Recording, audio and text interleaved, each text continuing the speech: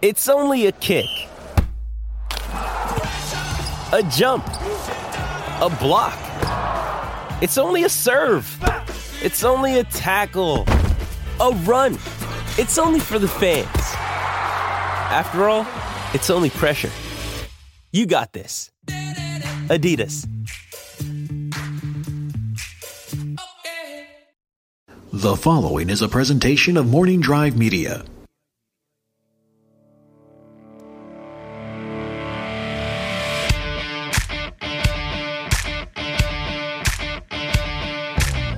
From beautiful Burbank, California, the Knapsack File Studios are located in this beautiful suburb of the greater Los Angeles area. This is the Knapsack Files. I'm Ken Knapsack, and wow, this guest we got here tonight has literally been holding me hostage to get him on the show. And I swear on my life, it was a scheduling issue. We live in two different parts of the city. It wasn't personal, but I think at the end of the day, maybe it was, and we're going to work through that here today. It is Billy Business, Billy Patterson. Scheduling issue being I wasn't invited. That is the scheduling issue. My scheduling issue. Yes. Well, it was at one point you just blatantly accused Josh McCouga and I of blacklisting you from every one of the podcasts we had. You had Screen Junkies people on multiple times. Like you had, and I love the boy. You had Ryan Elliott on, I think, twice. The quiet camera guy. Yeah. Handsome. I don't understand. You know what? I have to beg and scratch and crawl. Well, look, and then it happened. You're here right now. You're here. We're in the studio. So what do you want to talk about? It's Monday night. It's Monday night. I'm open for anything. We are recording on a Monday night here. And Billy, you, sir, came into my life. I think we met before we knew each other, probably in passing at a Wizard World. Yes.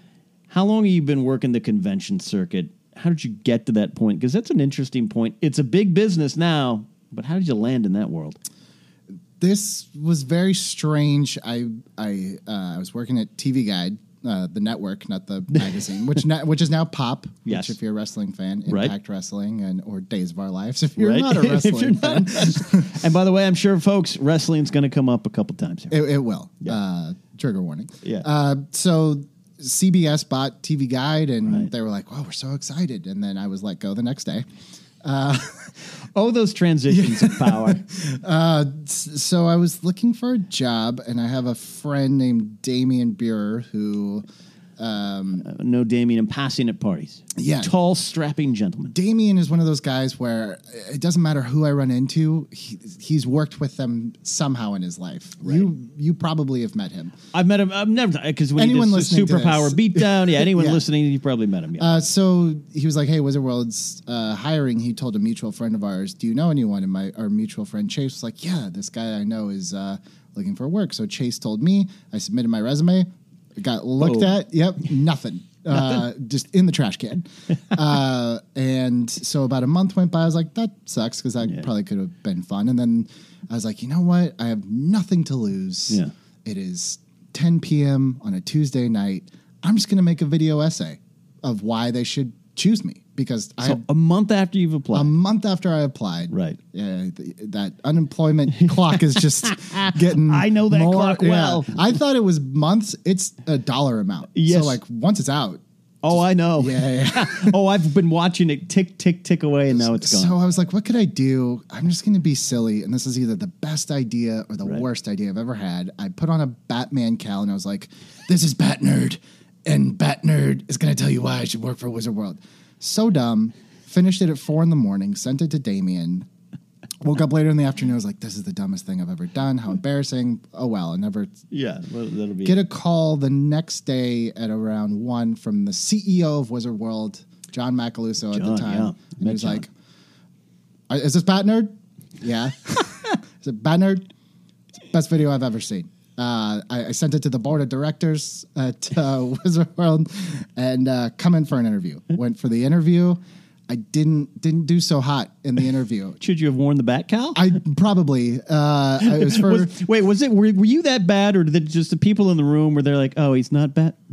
No. I think it was because it was for a social media job, and at the time I was like, I have a Twitter. I could probably do this. Yeah.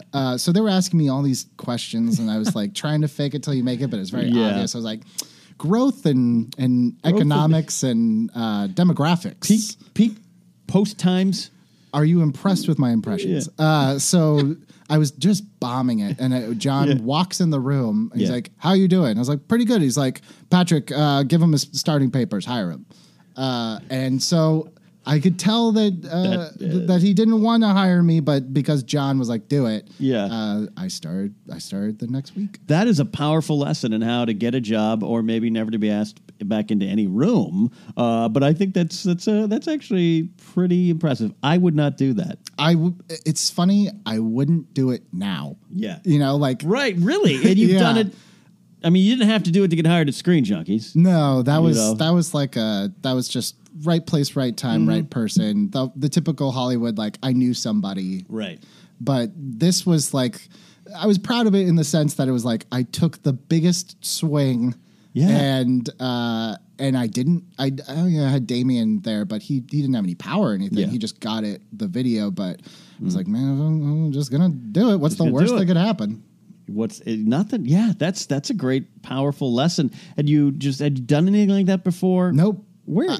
I don't know where that came from. I have no idea where that spark of it wasn't alcohol. It wasn't even desperation. It just was like sometimes just an idea pops in your head. But I want to say 3 or 4 months for the 3 years that I worked at Wizard World, I'd hear John cackling in his office, and over the PA, he'd be like, "Everyone come here." And he would pull that video up, and he would show he showed Michael Rooker, he showed Bruce Campbell, he showed Lou Ferrigno. Like anytime a celebrity would come in, he'd be like, "You have to see Bat Nerd."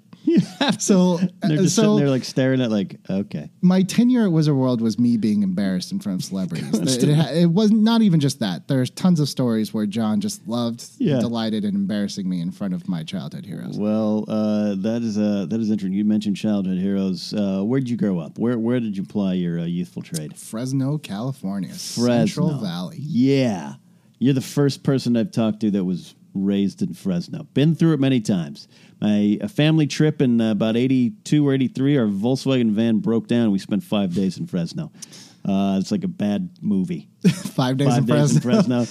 If you've ever driven to San Francisco or Yosemite or Sacramento, Yosemite was our spot. Yeah, you've passed through Fresno. Great place to grow up. Didn't think so at the time. In hindsight, beautiful childhood. Everyone has, or not everyone, but I feel like a lot of people have like conflicts with their childhood. And I'm like, man, mine was the best. Oh yeah, mine was small town America good. Like I'm so fortunate. Yeah, all the problems came from my brain, which is silly because I looked around and I should have been more like, yeah, things are all right. Yeah. I'm fascinated by the sense of like.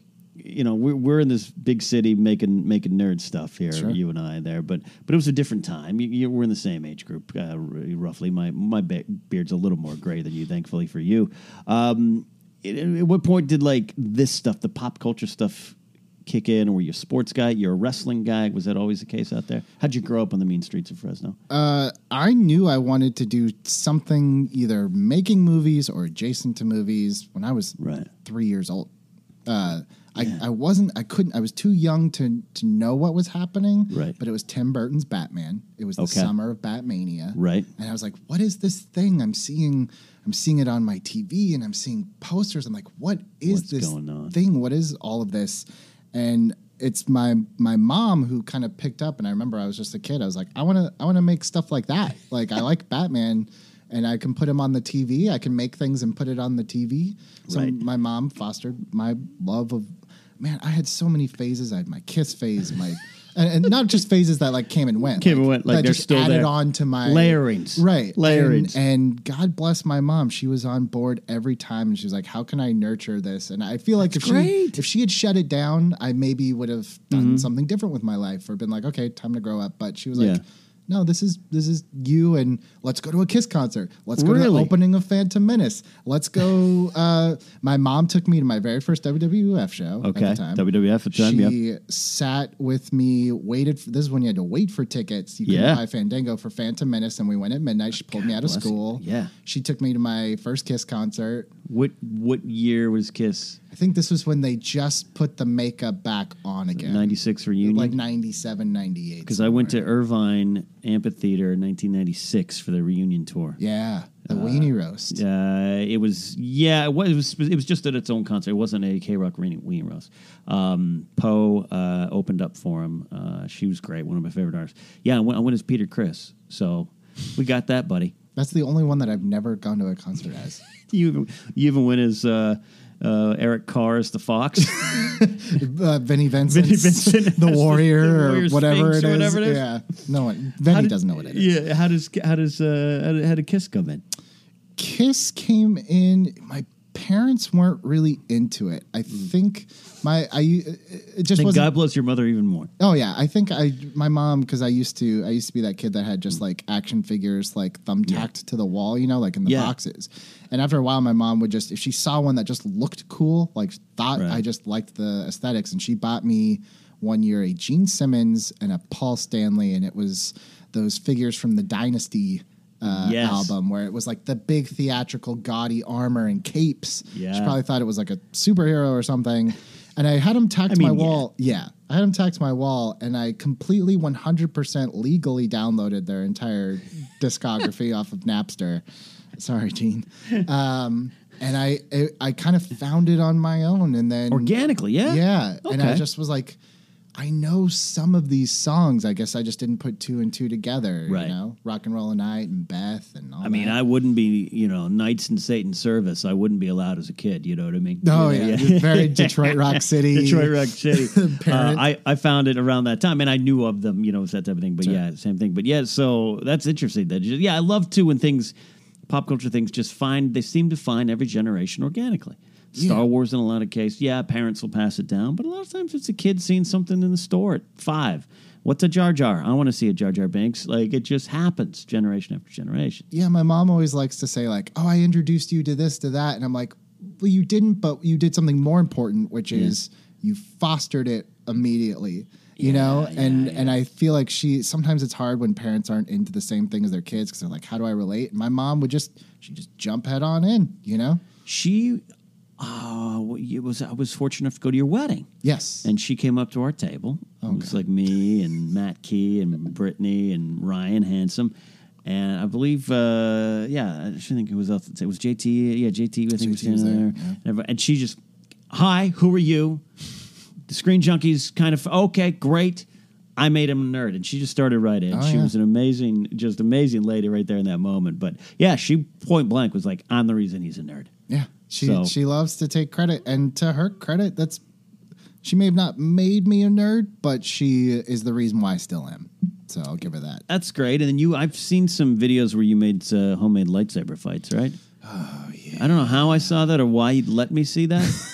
This was for Screen Junkies back in the day. That's right. We had a show called Screen Junkies Universe. We still have one now, but it's a very different version than what it used to be. Right. And we were all doing our homemade, this is what we were back in the day. And I was producing at that time. I wasn't on the panel, but some people were like tweeting me, "What's your thing?" I'm like, all right, well, you know what? I'm already married. I can't lose a relationship. Potentially because of this. Could, but so it was from 2002. It was the month that Attack of the Clones had came out, and 3 of my buddies and me, we used to walk home from school. We go to somebody's house. I had just bought all the new toys, and I was like, Danny, who now is he makes documentaries in Houston. He's a filmmaker, and he's like, let's do our own lightsaber fight. And it's so just poorly done, but you can see 4 boys geeking out, having fun in the best way.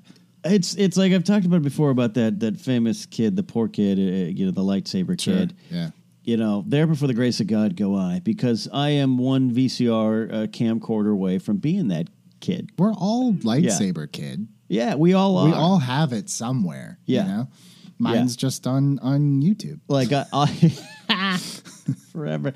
Like I always watch that famous LARP video, the lightning bolt thing, and it kills me. I've like fallen on the floor laughing, but also knowing that I am 1 or 2 clicks away from being that guy. Even now, if I wanted to, I could dive in. I think if a lightsaber kid he was too ahead of his time. He was, because if it was like 10 years later, I don't think he would have I don't think anybody would have noticed. It would have just been like, okay. It would have been a 24-second news cycle. It would have been like, oh yeah, kid playing lightsaber in garage, world on fire. Yeah, him we're and good. like grape stomping lady just had the unfortunate. Just had the she sounded like a Tusken Raider. Just had an unfortunate timing there. You're a pretty big Star Wars fan, though. Yeah, Yes. it runs deep. I think I don't give you enough credit as a Star Wars fan. I feel like Star Wars. I had a whole room when my sister left for college. I actually took all her stuff out and made a Star Wars room with all my toys, all my Gone with you. with her blessing. But yeah, look, I nowadays I don't think like I'm schmo down level of Star Warsness, sure. but it's always in my blood, always in my heart. But yeah, I guess I don't identify as like the Star Wars guy because there's you and Scrimshaw and all these other Yeah, people, I guess you get into this space, and I was like, it's not like I'm territorial or Joseph's territorial. It's just like it seems like there's specialities. You're Sure. like a left-handed relief pitcher out of the bullpen, and I've said that people are like, Ken, you don't really watch movies. Why are you on Collider? I'm like, well, I'm Star Wars and Game of Thrones guy. That's why I'm here. You bring me out to get those batters out. I'm the utility guy. Like Yeah. I know enough to hold my own in a pretty hardcore conversation about Star Wars or Kiss, or a lot of people don't know Star Trek or Batman or baseball or wrestling. Right. Speaking I'll my never be languages. like the one guy who's like he'll write the book. Yeah. But I've read all the books. You, one of your, I don't want to call it trademarks there. So you joined the Screen Junkies. At first, I think, again, I'd been doing some stuff at Wizard World with Screen Junkies, and it's a fascinating job. I might come back to it because you travel the country, if not the world, at times doing conventions. Oh, it's a strange joining the circus, man. Literally joining the circus. And then, you show up. I think you guest on TV Fights, and I believe it was Brittany who said, hey, I'm leaving. Yeah. You should hire this guy. So that happened. I think your interview process was like, I'm like, I like him. And Joanne Guillory's like, sure. And he's hired. He didn't care. He didn't care. So you show on up there, and it's like you kind of, I guess I don't want to say it's your trademark, but you have some really interesting opinions, Hot takes as it were. And you, JT, and Lon Harris off camera might be the best show that's not broadcast.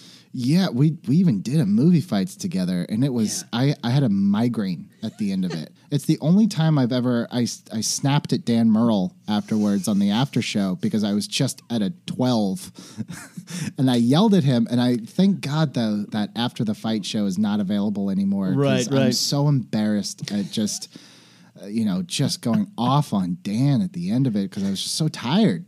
It's tiring.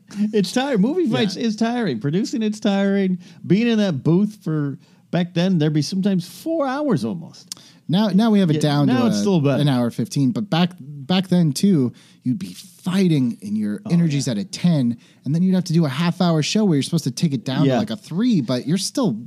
How do you turn it off? Like you're still amped, and then callers calling in and being like, "Man, your argument was stupid," and you're just like, "Okay, why am I still?" And so Dan made the mistake of being like, "Why did your argument about E?" Because I said I didn't like E.T. Right. And it's a game show, guys. You have to go all in. Obviously, I don't really care for E.T., but I had to go all in. Yeah. And I was like, your argument with this, I was like, I know. He's like, but I just don't understand why. It's like, I know, Dan, I didn't have time to articulate it well. And he's like, but I just think, and I turned, I was like, that's why I didn't win the GD point, Dan. That's why I'm not the effing winner. And it was just quiet. And I was like, I'm sorry. That was an overreaction. That's what it will do, man. You get, unless it's a drunk movie fight, you get your hackles are up. I won't do it anymore. I actually, they've fans like, when are you going to fight again? I'm like, no, I'm not going to do it anymore. Not going to do it. Nah. It's weird because it's a weird time too. I think things have changed. The debates over movies. I think it can still be done, but it's when you turn it into a contact sport, it's going to be a problem. But the art of debate is gone, and that's something I know that's on your mind. You're looking to start a show soon. Yeah. Should we announce that to the world? I want you to commit to it. It's already done. I've already booked some You booked guests? Yeah, If so you tweeted about it, that's what's Twitter's the only thing that counts in the world. it holds According me to people. accountable. I was at lunch with Hal Rudnick. Yeah? And we were Wow. wow, Iconic. Belly Biz. When are you going to do your podcast? Because you have some hot takes. By the way, go to a baseball game with Hal because he is the funniest. I saw you guys. I'm commentator. not going to lie. I understood it, but a little jealous. We went to an Angels game, and he just leans over halfway through. He's like, and they were like, next week's promotion, a free Angels bag. He's like, you know what Angels promotion they're not going to do? Touched by an Angel night. Whoa. It's like, I love you. We're buying season tickets next year. But I was at lunch with Hal, and we were talking about, I had done Ed Greer, who's now become a Screen Junkie's favorite. I did his podcast talking about Indiana Jones, where I defended Crystal Skull, that I think is actually a pretty good movie that people overlook. And let's put a pin in that. Yeah, let's put a pin in that. But it had been so long where I could just talk. I wasn't trying to win a point. I wasn't trying to like wait, but. It was like, here's how I feel, and I was like, I have so many of these opinions. I should just knock out my 30 or 40 crazy opinions with another person there who can just talk it through with me. So we're going to do Hot Takes with Billy Biz. And the first episode is me and Hal Rudnick talking about how I just can't get into that Ant-Man. Just can't do it. But see, I love, but this is what I said to Trademark. These are the conversations you have off camera. Yeah. Look, all the stuff, at the end of the day, it doesn't matter. Star Wars is my life. Star Wars is my absolute life. And I'll defend it, but I've gotten to the point too where it's like, I just want to go enjoy it again. Not that I'm not going to podcast about it or not debate it, but like I won't really go on movie fights. I don't. You asked me recently, and I just don't ever want to fight a Star Wars question again because I get tired of rolling up and not being able to just have fun with the conversation. Right. And look, I think there are bad movies out there. I think you can look at some of Warner Brothers DC stuff or whatever you want to say, but we've turned it into hot take central. But what you're trying to do, is all this point to say, is like have an hour long discussion to really just remind us that we both enjoy it, or don't enjoy it, and we're still going to be okay. Yeah, I just want to talk about it because sometimes I'm like, I feel crazy, and the thing with Screen Junkies, and I totally understand, I'm not a regular cast member. I have bit parts here and there, but if I say like, I don't like Harry Potter, it's whoa. Moving on, and it's just the thread is left dangling, and they're like, Billy Business just hates everything. I'm like, let me explain to you why I just can't get into it. Let's have a conversation, especially if you're a super fan, because maybe I just need to see it through different lenses to appreciate something I'm missing. Right. My ego is not above saying like, maybe I just am missing something. Right. And I think that's over Force Center with Star Wars Counseling with Joseph Scrimshaw. That's what he set out to do, and what that podcast feed is kind of about. Like, we're going to dig in deep, and we're going to connect it, the emotional canon of Han Solo getting his last name given into him, and I'll connect it 40 years later to The Force Awakens, and I'll tell you why it works. Then you might go, all right, great. Doesn't connect for me like that. And then we're still going to have a beer afterwards. But it's not just Screen Junkies or Collider or anything. It's just not. It's just the way society's gone, where you have to come out of the theater, and what is your review of it? I Stardust that, Instagram that. What is your review of it? I think I tweeted it out. I was like, the fastest way to get me to mute you is to say, check out my review for, and that's it. I'm like, why? Why? Why? Why? Ow, ow, ow. Why do I care what your 30-second Stardust is? I don't. But I love you, Billy. I'm to that point. And it's like people I actually like and admire, but like, check out my review. Nope, mute. The amount of people I have muted that I work with, you won't even know. You're not muted. JT is not muted. Yeah, well, the Crystal Skull thing's interesting to me. And you've done it in another place I don't want to go into too much. Maybe you might still bring it back for your podcast, Hot Takes with Billy Business. I'll tell you this. I've only seen it once in the theater. And so my memory of it is somewhat vague, but it's also pretty specific. And I remember thinking, coming out of the theater going, this is what, 2008, right? Yep. Coming out of the theater. Summer of 2008. And going, okay.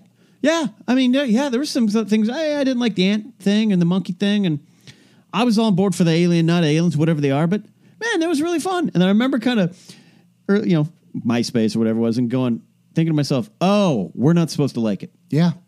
Oh, I see. Okay, all right. And so I've never seen it again. It's on Amazon Prime. I'm going to watch it one night. And I remember thinking, you telling me you watch Temple of Doom and he jumps out of a plane with a raft and that's any worse or any better or that's better than a nuclear fridge? That's almost literally verbatim the point that I made on Ed's podcast. I just said there's not to get too deep into it, but there's a lot of things because me and Lon, one of our biggest arguments was like, I would watch Crystal Skull 3 times before I watched Temple of Doom again. And I was like, that movie's just mean-spirited and claustrophobic and everything. And that's the point I was trying to make, though, was like, even my least favorite Indiana Jones movie is still a movie that I love. Right. You know? And that's what gets lost in these big, what's the worst Indiana Jones movies? Like, wait a second. I still love it. It's still indie, you know? Yeah, well, that's how it ended up becoming a prequelist in Star Wars, where at one point I realized when no one was looking and I'd sneak around, I'm going to watch Revenge of the Sith. I'm going to watch Phantom Menace, and I had to be like, oh, yeah, that sucked. And are there bad things in them? Yeah. Oh, absolutely. But I was lying to myself, not admitting that I just at least like to watch them. I'm a quiet prequelist. Yeah. I actually really enjoy one. The stuff that people don't like about it, I'm like, but the political stuff is really interesting. It's really interesting. Like we've seen this like war-torn galaxy in 4, 5, and 6, and it's like, but it's so interesting that it started with this very formal Senate. And I realized that in the context of that film, it feels a little off kilter, but in the grand scheme of everything, I'm like, that's kind of interesting. The politics of Star Wars. Well, because look, Force Awakens shows up, and I love Force Awakens and love what they did with it, but it was missing the state of the galaxy. Absolutely. It was like, well, and then a book like Claudia Gray's Bloodline comes out, and I know not everyone reads those Star Wars books, and it sets the tone for the battle 6 years before in politics. And it's this and people consider Leia a warmongering daughter of an evil man, and how she has to fight. And it's like, well, that's interesting. Could you imagine the smear campaign commercials in Star Wars? They literally have it. Her father was basically Hitler. Yeah, don't vote for her. And it's like, so I get it. Where does this?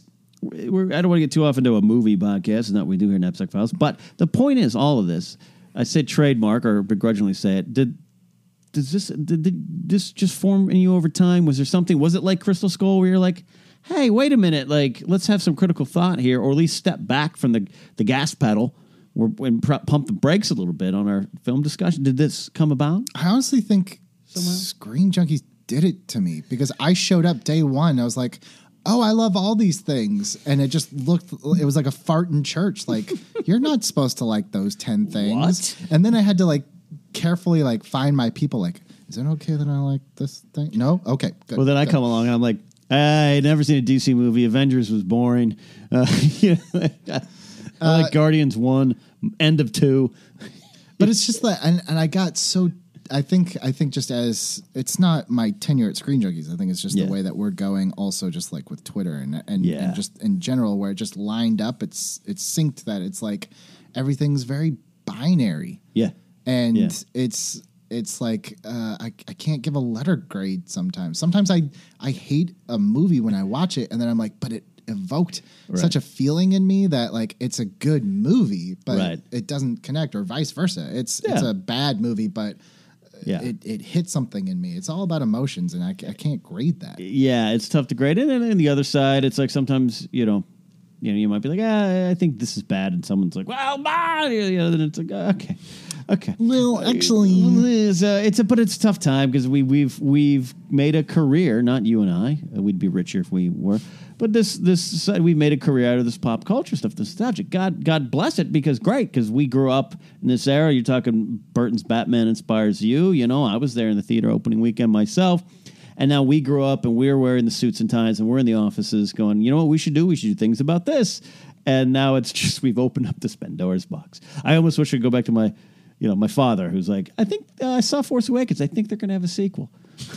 It's a refreshing, Have you seen the Star Wars thing? It's pretty, there are times where I definitely wish I could be so like my wife, she likes what she likes. I doesn't talk about it. She watches it. It's over. And then, my wife loves white chicks, dude. I had to pay money for that. Oh, the movie. Yeah. I mean, okay. Also, I remember what I think she has an affinity for lovely Caucasian women, but also she likes sorority boys and white chicks, and she doesn't care. She's not going on Twitter and fighting anyone about it. She's just like, I'm just going to watch it when I'm in a bad mood, and then it's over. Look, I've talked about it before here on this channel. I actually talked about it in the afternoons too. It's like I have a friend. And I can't say his name because he's in politics, and a lot of my friends are trying to have him voted out right now. But I used to work with him when he's in LAPD, and he once told me, I was making fun of him. He's about 7, 8 years older than me, and I was making fun of him for some of the songs he liked. And he's like, trust me, you're going to get to a point where you like what you like, and you don't care. Music is the one that I'm very touchy about. It's because it's different. It strikes this different chord in your heart. I get snappy too. But then you've certainly come to a point where you're like, all right, I like what you like. I like what I like. You like what you like. But what gets you with that? If someone attacks Kiss is always the butt of a joke, and I can't even say I blame them. But it's also too, like, I find that there are certain songs that I really like, and it doesn't matter who the singer is. There are certain things within the music, like certain chord progressions that I like descending chords or minors that get resolved. Like there are certain like technical aspects of songs that I like that people are like, why do you have this song by this artist? I'm like, because I just like the way it sounds, and that's like where I get touchy. Hits me. Yeah. And I think there are some things too. My wife, she's actually a really big Hanson fan. And you say MMMBop, and that's the one that we all know. But they put out music now that she puts it on. I'm like, I really like this song. Who sings it? She's like, this is Hanson. I'm like, really? What? No, like, I can't like the prequels. What? And it gets crazy to be like, I have like a handful of Hanson songs from now that that I just, they're good songwriters now, but they have that MMMBop stigma on them. Hey, so and they got that MMMBop money, so hey, don't worry about it. They're actually very nice lads. They're very nice lads. Yeah, they're very good chaps. Yeah, good chef. No, I'd imagine that being good, All right, you've talked about it a couple times here. I want to talk about love, life, and marriage and all those kind of things there, because you are younger than me, so I'm impressed looking across at you. And a married man took the big dive. You had a wonderful wedding. Thank you. And every time I would watch The Last Man on Earth, where they were at that cartel house, it was a house that you got married at. It looked like a cartel house when you were. We took pictures inside, and it was just gorgeous. The whole place. I take absolutely zero credit. I had no idea that I even had a photo booth at my wedding until the DJ said, last call for photo booth. I was like, we got one of those? I took many shots in there. Yes. Great wedding. How long you guys been together before that? What led you to this path of marriage? Together in 2013. That's a good time. Proposed in 2015. Yeah. Took a year to, we transitioned jobs and moved around a little bit. So we're like, let's stretch this out just a little bit, and then got married in 2017. I like that patience. Love is patience, and wedding planning even more. Yeah, and I'd like to say that being married is just so different. Right. It's not. It's like, you get used to the ring and the filling out a different tax form, but like, I knew that I was going to be with her forever, far before the rings were on either of our fingers. So to me, it's like we can do this 10 years from now if you want. Like, I know I'm still going to be with you. So was there a moment, something changed she brought to your life? How did you know? I love that. I love hearing the different whys for everybody. So I always tell our first date story, and I'm not a big anniversary guy. I tend to forget dates, but I will always remember our first date, and we celebrate it because I picked her. We'd been texting for a little bit. I didn't quite know her that well. Picked her up at her house. It was the day that Ben Affleck was announced as Batman, August 22nd, 2013. Picked her up from her apartment, and was that long ago? Wow, yeah. I picked her up from my apartment, or from her apartment, and it's like, hey, how's it going? Good. How's your day? Oh, good. I was like, how was your day? She's like, well, my boss sent me home for just being too emotional and crazy, and I was like, oh. Shit. Like, we haven't even gotten there yet. Lay it out all on the table. I immediately started thinking of like exit strategies. I was like NASA. I had like 5 different backup plans. Is there a window in the bathroom? So the first date, I was like, let's go to Madame Tussauds Wax Museum at the Hollywood and Highland, because I was like, at least there's pictures that we can take. There's like stuff we can do. It's still interesting to me, even if this doesn't work out. And it was fine. Like we were, I was probably over joking because I joke too much when I'm nervous. And it was fine. It wasn't anything too memorable. And then we went to this Italian place that's also in Hollywood and Highland, very fancy Italian place. Oh, yeah. And we were a little stiff and we were eating, and she eats her ravioli. She's like, it has a hint of Chef Boyardee. And I just started belly laughing. I was like, okay, you're a real person. You're on my level. That was a Thursday. We went out again on a Saturday. And then the following Monday, I don't think there was ever a night that I wasn't at her place. Wow. Till we got married. Your life changed that fast. It's That fast. quickly. Yeah. Yeah. Yeah, so even if it wasn't declared or proclaimed or ringed, I love that. I love that. Thursday, Friday you're contemplating, Saturday. Saturday it was locked. Yeah. And and I don't think we ever spent a night apart since then. Then you're like great. Paul McCartney and Linda McCartney before she passed away. Not quite Yoko, John, but it wasn't that codependent. Oh, Paul Linda. Paul Linda. Paul Linda. That's wonderful. What kind of how has she changed you? How is she, a surfer? Whether it's taking your Kiss posters off the wall or leaving them up. She's so accommodating in the sense that we always knew when we moved in together, it's a little bit more money, but we always had a 2-bedroom. And Right. 1 bedroom, she's like, go nuts. You can do whatever you want, all your stuff, but Play lightsaber fights. it must be contained to Yeah. that room. Yeah. And that's just, that is what's saved our marriage, our relationship. We each have the bedroom has always been her spot. Okay. She likes to work in bed on her laptop, and like, that's her, I just go in there to sleep. That's it. Get in here, But it's Patterson. Sometimes we'll, on a Sunday afternoon, she likes to play on her laptop in her room, and I'll go in my room with my Xbox, and every couple hours I'll just pop my head in. How you doing? Good. You having a good Sunday? Yeah. And that's us, like, That's it. spending time away from each other, but together. And that's how, love that. yeah. No, that's important. That's an important thing to allow each other to have. Yeah, definitely. I think that's a key. It's separate beds. I'm all for separate beds. You know what's funny is that I used to be like, man, I just can't sleep with another person here. Mm-hmm. And she just went out of town last week for a couple of days on vacation. I slept Couldn't do it? terribly. Woke up every 2 hours. That's It was sweet. awful. I Look at hated this. it. Look at this soft underbelly to Billy A. Patterson here, man. Look at that. That's amazing. That's awesome. You work this job at Wizard World, like we talked about, which means for those, I guess we should have set it up earlier. It's a traveling convention. And I'm trying to remember the first time I heard, of Comic-Con meaning San Diego. And it was just kind of this singular, that's the con of the world. And then suddenly you're like, oh, there's others. And then there's others. And then there's others. It just obviously springs up. But Wizard World was the first I knew of that was like this thing that went around, and it was the same thing in every city. And my friend Brittany Wallet Key gets a job there, and that's how I first went. And then suddenly Screen Junkies is going on tour there, which is, I'm sure, where I passed you in the hallways. We met.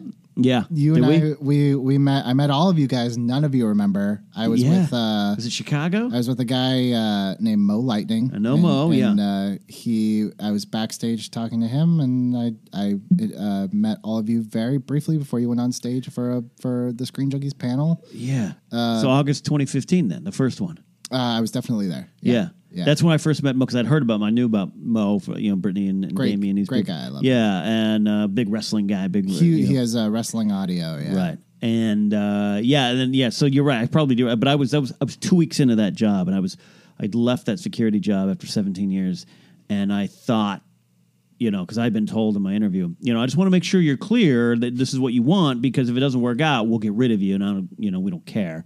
And that was kind of what I was told. So I'm like, don't mess up. Brittany, help me make this work. Make this thing work. So yeah, I apologize. Yeah, I had my hair growing a little longer there. You're probably like, who's this douche? All good. I think I met so many people during that time. It's a whole nother world. It is. So tell me what you can say about traveling around the country mostly. Did they do some international ones? They did a China one that I declined to go to, and it turned out to be the beginning of the end of an era of Wizard World. It was a disaster. From what I remember. Keep it on the freeways in the States. I've been all over the great United States of America. been to Wisconsin in February because they just right. didn't schedule those things very well. I met almost all of my heroes, and I'd say there's a good 50-50 ratio of being let down to being really impressed by some. It was feast or famine, man. Yeah. That is, yeah, I mean, they always say, don't meet your heroes, especially at conventions, I guess. But yeah, that's tough. After the first one, without naming names, I'm not that type of podcast here, but the first one, the first real bad one, were you then trepidatious the rest of the time? Yeah. Were there bad ones? You know what's funny is that I actually will say the name because we ended up becoming friends afterwards. It was my first month of working at Wizard World, and it was Jason David Frank, the Green Ranger. And keep in mind, like, Allison and I, when we first started dating, we used to watch Power Rangers on Netflix and kind of do a Mystery Science Theater commentary over it. So I was like, oh my God, like 6 months later, I'm working with the Green Rangers. This is awesome. And I put up some meme or something about Power Rangers because I was doing social media, and I didn't realize that I had like offended him by putting that meme up. There was just a miscommunication, and I'd emailed him. I was like, very sorry, whatever. And I tried to backtrack, but I think I just made it worse. And he I don't know what happened. he was talking to some of the bosses, like, who's this new guy? What is he doing? And so for a couple months, we were very frosty with each other. Right. And I was like, what a letdown. And then we were in Atlanta, and I don't know why, but he came to dinner and Brittany was there, and we were just telling stories and kind of humanized each other. Right. And we had some great stories and moments from that night. And from then on, we became like friends. He would text me happy birthday. And, he was, both a shoulder to lean on when we were kind of, mad about certain things. And I know sometimes he gets some flack for, whatever, this and that. But I've never seen a celebrity that respects and loves his fans more than Jason David Frank. And whatever else you want to say about the guy, any autograph he's ever signed, any fan he's ever met, that is 100% him not putting on a show. Right. He loves his fans, and we ended up becoming friends. But it was a very frosty beginning. And I was like, oh man, how did I piss off the Green Ranger freaking month one? That's a great lesson for just the internet in general now. That's kind of how it happens. Face to face, breaking bread. Yeah. That's how things get solved. Yeah, it really was. It was just like, I don't know why he went to dinner with us that night, but it was great. I love the guy. Divine intervention. Crazy stories, things you can't say, but you can give detail. I mean, because I've heard some other ones. I've heard some weird ones. I mean, look, there's beloved actors that have pooped their pants. I've heard that one. Yeah, that one. I've heard that story. I don't like that one. Yeah, that one's a sad story.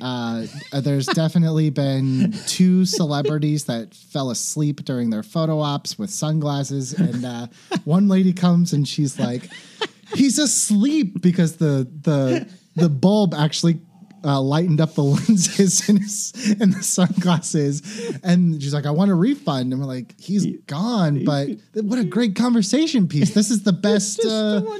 Was it an older celebrity? Yes. Yeah. God bless him. He shouldn't have been doing photo ops.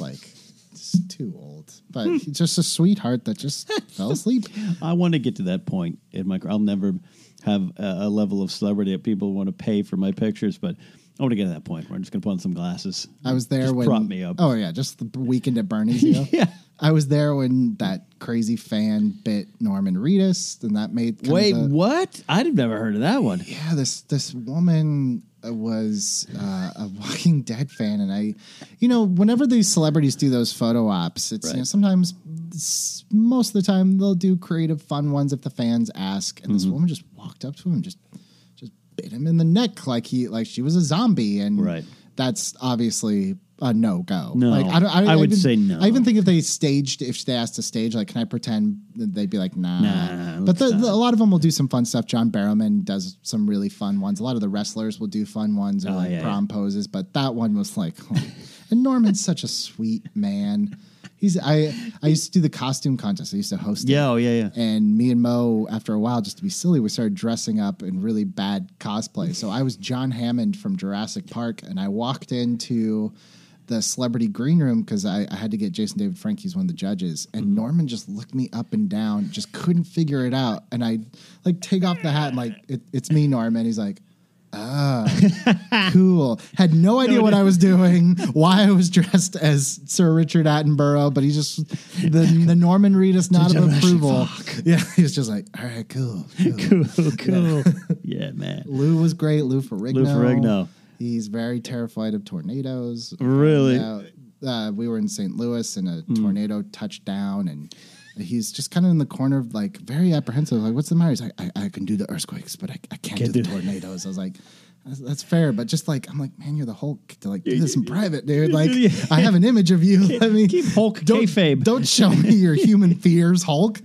Come on, Hulk, fight the tornado. He's so sweet. I love him so much. I have met him I used to, when I was in my hometown in Arroyo Grande, San Luis Obispo. He lived up there part of the year. Yeah. And he'd pop into the movie theater I worked at all the time. I never really spoke to him, but I think I sold him a ticket once or twice. He's very sweet. Yeah. Just like the Andre the Giant, gentle giant type, like looks very menacing. And I feel like sometimes people would be like, oh, I'm scared to go Lou's table. Don't be scared. He's the sweetest man. He can't wait to talk to you. Just go up there. And I love that. What's that? I Love You, Man, the movie with Paul Rudd, where he's out of character. Why is he fighting Lou Ferrigno? Any crazy? I mean, the fact that like Norman Reedus recognized you by name and face, and all that's a weird kind of surreal environment in its own place. You become friends with Jason and all that stuff. You hit the town. You in New Orleans with any of these people. You in New York. I mean, does it ever get that kind of close? Yes. That you could say. There's some, I don't want to get sued. Yeah, there's some celebrities we had some fun with. I never did anything like outrageous or anything, but yeah, there were some celebrities that would come out with us and have fun, or we would always throw like a party on Saturday nights, and they would come hang out at the VIP. Again, 50-50, man. Half of them were so cool, and half of them, I wish them nothing but failure for the rest of their career. I would love the list. Nothing after this. We'll make that a Patreon exclusive. We'll do the list. Yeah, that's where, I mean, the conventions are a fun time. I mean, it's a weird, I've been to several of them now, and it's just that nightlife. But the ones with the Wizard World, it was always a little weird because San Diego or New York, they're big. You're there for work. And the other ones are work too. And for you, it was work. But for us, like Screen Junkies, it was like, cool, we're going to New Orleans this weekend. And I guess in the middle of it, we've got a panel. It was the thing that was crazy too is like the reason why you become friends with some of those people is because you're just in bizarro world. Like everyone acts insane because you have to remember this is once in a lifetime for most people. Right. This is twice a month for you. Right. So it's like going to war kind of in a weird way. So it's like no one understands I remember backstage, it was the second or third show that he had been to was David Tennant. Yeah. And like thousands. I've never seen so many people show up for David Tennant.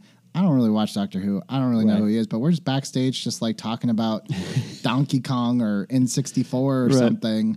And I realized much later, I told that story somewhere, and people were like, I would literally kill someone to be in your position. And I've been fortunate enough in my career, both with Screen Junkies and with Wizard World, where I've always had a job where people are just like, what do I have to do to get to your job? And that's kind of cool. It is cool. The perspective is important to have. We get it. We get in it. I get in it. I'm having a little tough time relationship with digital media and movie discussion worlds right now myself. And it is that perspective. It's a job, and I don't think they realize how much of a job it is, and they'd probably hate it at times just as much as we do. But then to look back on your struggles, or where you little kid in Fresno, like, I want to make this stuff, I want to be part of this stuff, and here you are producing and no longer just making lightsaber videos by the pool there.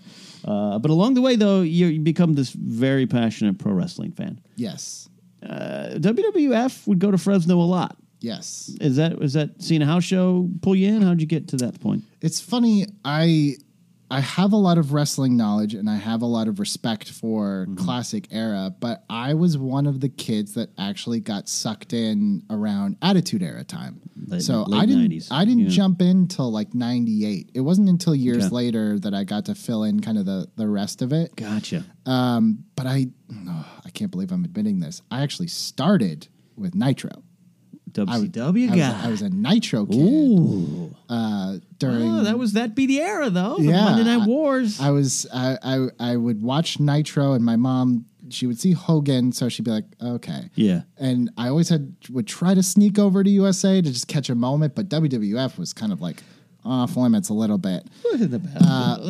No, I just dropped my whiskey, everybody. It's okay. But then Been a long day. my mom, about in 2000, she was friends with a reporter at the Fresno Bee, and she's like, "Hey, he got some tickets to the SmackDown thing. Right. Do you want to go?" And I was like, "Okay, are you going to take me?" She's like, "Yeah, I'll go." Yeah. And I'll never forget it. It was in February. It was the last stop before No Way Out 2000, the DX Express. I was fully on board, and I think that's when my mom kind of understood when she went. She's like, "Okay, I don't like some of this stuff, but Right. I get what it is. why the theatrics and everything. I get why he likes it." So Yeah. that was kind of like point of no return was SmackDown February, Selland Arena in Fresno, February 2000. Oh, the memories. What pulled you in about it, though? You said the spectacle. You know, for a lot of us, it's the entrances, it's the music, it's the storytelling, though, Right. that I think what pulls you in. I know it was for me, but what grabbed you? I think I always thought I was the kid in like 5th, 6th grade. I was like, because wrestling's dumb. Like, Sure. it's fake. Mike Yeah. Tyson's real, guys. Yeah. You know, that was the era Yeah. of Tyson. And then I remember my friend Patrick Collegian spent Patrick. about a full week of lunch hours explaining to me the entire history of the NWO. Like from start and all the weird by Thursday we were all the way to like Disco Inferno joining the Wolf Pack. Like we were Latino World Order. And then I was like- the Blue World Order. I was like, what is this? So I checked out Nitro and it was Sting that got me. Yeah, I was okay. like, what is this? I was like, there's this guy with this cool makeup and this trench coat and he's just fighting off everybody with a bat and He's the Crow, but he's and not. And I was like, and who are these guys just flipping around at the beginning? I don't know Right. anybody's name, but they're just like going a million miles an hour. And, you know, that's kind of what got me into it. I think was just like the theatrics and the wrestling. I kind of was almost secondary to me for a little bit. Interesting. I really liked the stories and like, Yeah. how's someone going to stop this? I didn't realize at the time the NWO would go on forever, but I Yeah. was like, how are they going to stop the NWO? That's you know? fascinating. So, like, you never really thought about, like, say, doing it. You're there for the storytelling, which ties into your love of movies and all that kind of stuff, too. Right. I never once did it cross my mind like I want to be in the Right. ring. I thought, man, that'd be cool to be, you know, Paul Bearer or, Right, or Paul right, Heyman sure. Yeah. to not have to Not get hurt. hit. Yeah. And I was always drawn by like the bigger the character, the more I was like I always knew my mom would have a fit if she saw. That was around the time Undertaker was getting very satanic. Yeah, and very a lot of grew up- sacrifices. Yeah, of- we grew up in a very Christian household, so Me as well, it was yeah. that allure of like, but this dark side character is kind of cool, you know? He's And like, sacrificing Stephanie McMahon, and it worked. Mom, he's the bad guy. It's okay. So yeah, I think I was just drawn in by the theatrics, which is probably what drew me into Kiss and drew Yeah. me into all these things. Was like these larger than life characters Mm-hmm. that I don't want it to be too real, you know? Yeah, no, I'm kind of with you too there too. Like I'm all for some of the stuff. You know, I love wrestling through and through and to the end, and I like the flippity flips, and I like NXT and everything. But sometimes I'm like, I do like a garbage man fighting. Yeah, Why not? I mean, that's the thing. It's like I remember in 2004 there was a character named Mordecai, and he was Yep. all dressed in white, and I think he ended up being Kevin Thorne, the vampire. yes. But Mordecai came out, and I was like, this is going to be so awesome when Mordecai and the darkness of the Undertaker finally meet, and they dropped the character because it was just the wrong Yeah. time. I was like, man, Attitude Era, that guy Right. would have been Would have right been up over. there. Would have been Yep. over. So instead, it becomes the crazy vampire with Shelly Martinez being Ariel or whatever, the sexy That ballet. ECW was painful. yeah. I was there for every episode of it. Fantastic stuff there. We're almost done here, Billy. But, I think I'm so glad, number one, that you begged your way onto the show. You're a fascinating character. You do the Lord's work over there at Screen Junkies there. But, any final parting words here? What's your secret to life, man? Get over yourself. I love it. I think that's something I struggle with every day. I feel like there are times where I look at my situation and I'm just like I'm either bitter or upset or frustrated, and I think, is this your situation or is this your ego? You feel that thing, that sting, that's pride effing with you, you know. And I think if you can get over yourself. and it's tough. It's something I work on every day. But if you can get over yourself, man, like I said, I even now I bitched about work all last week, and I realized talking with you in the last hour, it's like there are people that are just banging down my door, like, how do I get to be where you are? Right. And not just once, but twice back to back. So it's very, very cool. Well, yeah, no, hey, that's get over yourself is really important. I approach life as a case by case basis. Not everything is everything, not one thing is everything. And then, act like you've been there before. And then that's actually true in a lot of ways, because even when you said it, the pride, there'd be times I'm throwing my stuff against the wall at my previous jobs, and even the security job that I hated. And it's like, well, this is just about me, isn't it? Yeah. This is just about me, putting me before a lot of other things. I have a great job. I found my person. I feel like right at the right time in life. Like I have nothing to complain about. So if you can get over yourself and your own ego, I think life just becomes that much sweeter. That's some words of advice from Billy Business. Billy, thank you so much for coming in. We're going to bring you on the afternoons with Josh and Ken. We'll do some Force Center. You can talk about Star Wars. I would love to talk about You Star are Wars. not banned yet from any show that I do, and I hope hopefully we can dance over at Screen Junkies again soon. So before we get out of here, tell them where they can find you and where they're going to be able to find your podcast, Hot Takes. Follow me on Twitter at Billy A. Patterson. I should have changed it to Billy Business. I didn't. Joe Starr gave me that name, by the way. Thank you, I Joe, know he did, yeah. For branding me. F you, Joe back in the Starr. day. At Billy A. Patterson on Twitter. When the show is ready, and I'm not putting it out till it's ready, probably around the time Ant-Man and the Wasp hits Blu-ray, so maybe a couple weeks. I don't know when this goes up, but This goes up soon. Well, that's when I'm going to time it around me and Hal Rudnick talking Ant-Man around the time of Ant-Man's release, so you can find all new ways to hate me. Absolutely. And I hope I'll come on as well and soothe some of your Star Wars ails. Let's talk Rogue One, man. I need some help. Rogue One, a Star Wars story, is near and dear to my heart. So, Billy, thank you so much for coming on into the Knapsack Files. Appreciate it, and I appreciate you out there listening and my supporters on Patreon. I have a lot of people that make this show possible. They are my producer and executive producer supporters like Jason Humphreys, Pags, Alex Marriott, Kai Thatch, Kyle Gerben, Zach Anderson, Ranger Donald Long, The Amazing Web, Aaron the Author, Aaron Parisian, Jonas Bergman, Corey Morissette, Graham Bell, Kyle Harlow, David Triana, just added today at the time of this recording, DJ Snacks, Thomas Risling, Lethal Logan X, speaking of pro wrestling, Matthew Simon Bedore, Jacob at Legends Con, Matthew Maroney, Matthew Thompson at TMP Media Productions, and Tay Moore. He is a new executive producer as well. Thank you for your support. If you want to support, go to patreon.com/The Knapsack Files. But the best thing you can do for this podcast is spread the word, subscribe, rate and review on iTunes, and go to my YouTube page, youtube.com/C/Ken Knapsack, or just type in Ken Knapsack on a YouTube search bar. You'll get to my channel Encore presentations of the Knapsack Files episodes going back even to 2013 with Mark Ellis and Tiffany Smith, stuff like that. They're going to be up on the YouTube channel as well. That is it. We'll see you all next time here on the Knapsack Files.